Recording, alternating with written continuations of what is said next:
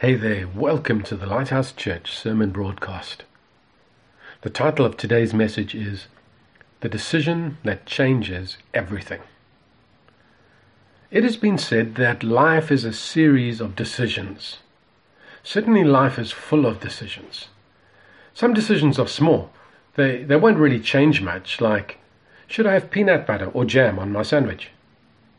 Other decisions can be life-changing. Should I marry that person? Should I move to another city or another country? Today I'd like to present to you a decision that changes everything. A decision that makes every day different and transforms our lives for the good. It has changed my life radically, and it can change yours. Now you may be thinking, I know what's coming. Believe in Jesus and He will change everything. That's not what's coming. So please keep listening. That said, this is very much where we need to start. Putting our faith in Jesus is the first step that we need to take. But that is not the decision that I want to present today.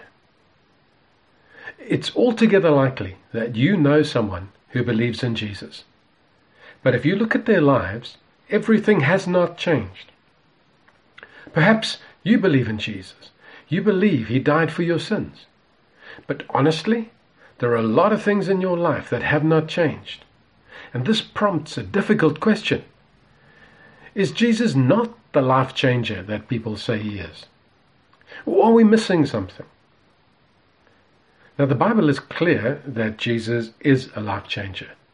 The life of the Jesus follower is described like this. Listen to 2 Corinthians chapter 3, verse 18. All texts I'm going to read from the New International Version. We all, who with unveiled faces contemplate the Lord's glory, are being transformed into His image with ever-increasing glory. Clearly, Jesus is a life changer. So the problem must be that we are missing something. Let's find that something that's missing. And I believe that the answer is found in our key text, which is Luke chapter 9, verses 23 to 25. Listen to the words of Jesus. Whoever wants to be my disciple must deny themselves and take up their cross daily and follow me. For whoever wants to save their life will lose it, but whoever loses their life for me will save it. What good is it for someone to gain the whole world and yet lose or forfeit their very self?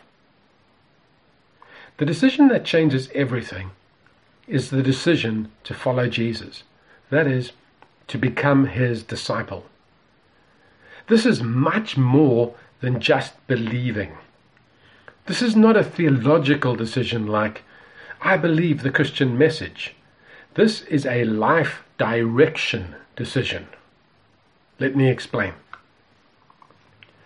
When we decide to follow Jesus, we are deciding to follow His lead. He leads and we follow. So He sets the direction for our life. This is a truly life-changing decision. It is a decision to be led by someone else. The director of our life has changed. We are now under new management. Before making this decision, you and I were led by ourselves. We were led by our own desires, our own opinions, our own dreams and goals. And even when we thought we were being led by other people, we were still really following our own desires, like our desire to be accepted, or to be rewarded, or to belong, or even to avoid conflict. When we decide to follow Jesus, we are deciding that we are no longer going to be led by any of those things. We are now going to be led by Jesus. And this changes everything. As we begin to follow Jesus, we will find that his ways are sometimes very different from ours. So sooner or later, we will find that he leads us in a direction that we would not have chosen. At that moment, we have to decide, who are we following? Who is in charge? And we will also discover that following Jesus is actually a series of decisions like this. Yesterday we made a decision to do something Jesus' way rather than our way. Today we'll probably be faced by another choice. Tomorrow there'll be another. We will regularly have to make the same fundamental decision. Who will I follow? As we keep making the decision to follow Jesus, we will find that our lifestyle changes. More and more, we live life Jesus' way. More and more, our lives are transformed. This decision begins to change everything. Now, sometimes we will find that this is easier said than done. For example, Jesus says, forgive that person. But we really don't want to. Jesus says, give that away. But we really want to keep that. Following Jesus will regularly highlight our differences in opinion. And we have to regularly decide who is in charge here. So the decision to follow Jesus is a decision to constantly surrender my will to his. I don't just surrender my will to him today. I surrender my will for all of my days. Now Jesus illustrated that with a powerful description. He used the illustration of crucifixion. In verse 23 of our text, he said, whoever wants to be my disciple must deny themselves, take up their cross daily, and follow me. Now those disciples were living under Roman rule. They knew when a person picked up a cross, this was a point of no return. They were not going home for supper that night. Now, Jesus was obviously not telling his disciples to literally ask the Romans to crucify them. They wouldn't be doing any following after that. What he was telling them to do was to make a no turning back decision. They were to regard life as they knew it as over. They were no longer in charge. Jesus was. You could say that he called them to put their own agendas on a cross and crucify them. So when Jesus said to the disciples, today we're going to Samaria, the disciples didn't say, we don't want to go to Samaria, or what will people say if we go to Samaria? Their personal agendas had been crucified. So they said, okay, Lord, what time are we leaving? Now, as you hear this may sound pretty heavy or hardcore to you. It may sound that Jesus is being what some would call a killjoy. But Jesus made his good intentions towards us very clear. Listen to his words recorded in John chapter 10, verse 10. The thief comes only to steal and kill and destroy. I have come that they might have life and have it to the full. Jesus is wanting you and I to experience life to the full, abundant life. So why does he want us to lay down our personal agendas? Again, our text gives us the answer. Listen to verses 24 and 25 again. Whoever wants to save their life will lose it. But whoever loses their life for me will save it. What good is it for someone to gain the whole world and yet lose or forfeit their very self? Jesus reveals a truth here that may initially shock us or offend us.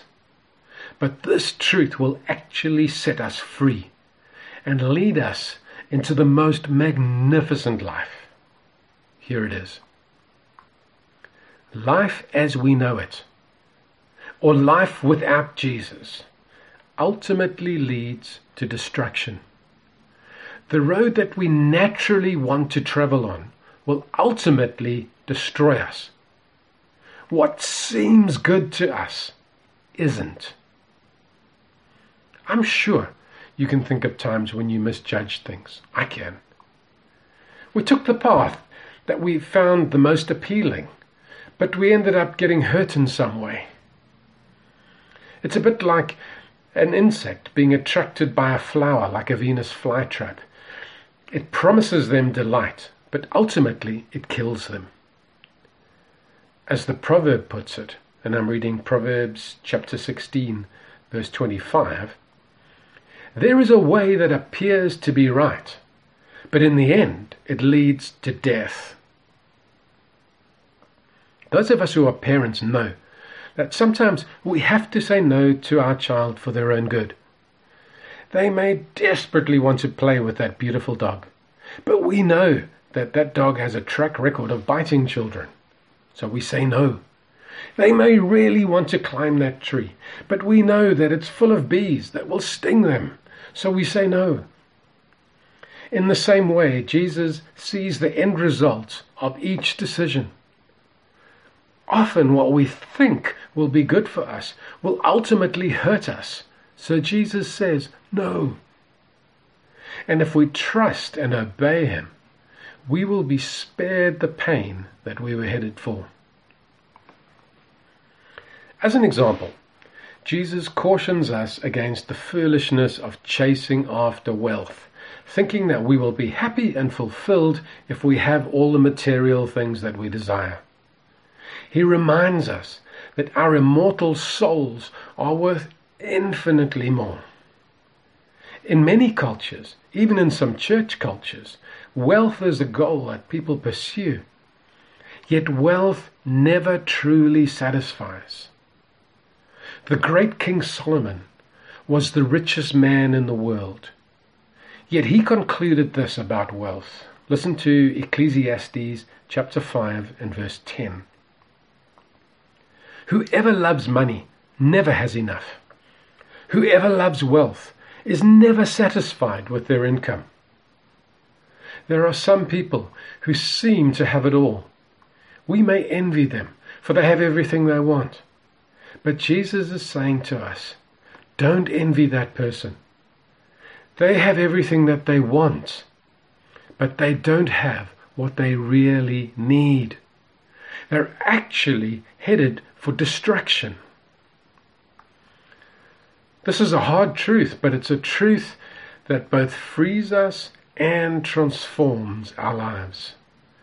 If you and I want to know true life, if we want to live life to the full, then we mustn't go chasing after our every desire. We mustn't go chasing after wealth. We need to let go of our incomplete, imperfect view of what we need. We need to accept the fact that Jesus knows better, because he sees what we can't. So we need to seek his view, his perfect view. And when his direction is different from ours, we must choose his. Follow Jesus. If we do this every day, we will find ourselves living life to the full, and living a life of true, eternal significance. This is the decision that changes everything. The life that Jesus calls his followers to is truly different, and it sometimes feels strange to us.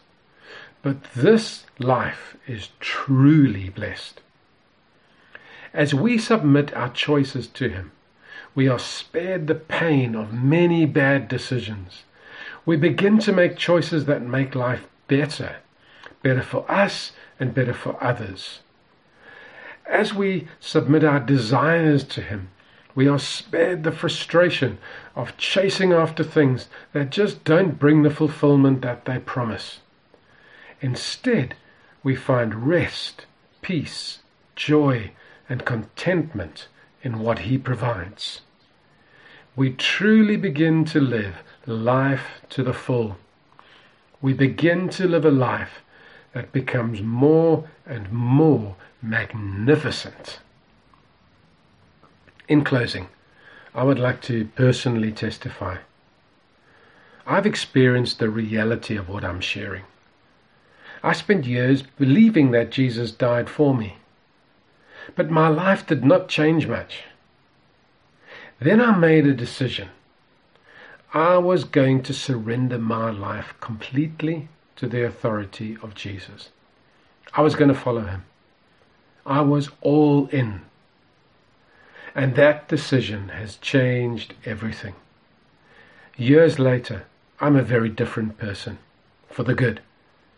I live a very different life, for the good. After following Jesus for roughly 40 years, I am totally convinced that Jesus knows exactly what He's doing. His ways are sometimes very challenging, but time after time I see the truth of His promise. He does bring life, and life to the full. So I urge you today, make the decision that changes everything. Make the decision to follow Jesus, to be His disciple. Decide to follow His lead, to learn to live according to His words and His ways, to surrender daily to His leadership. This is the decision that changes everything. If you would like to make this decision right now, I'm going to pray. Why don't you join with me? Lord Jesus, I believe in You, but today I choose to follow You. You know how many bad choices I've made, how many wrong things I've chased after. Please forgive me. Please show me Your better ways. I know that Your ways will sometimes be very different from mine. So I make a decision and a commitment now to surrender my very imperfect will to Your perfect will. Please help me to make this decision daily, because I want to follow You all of my days.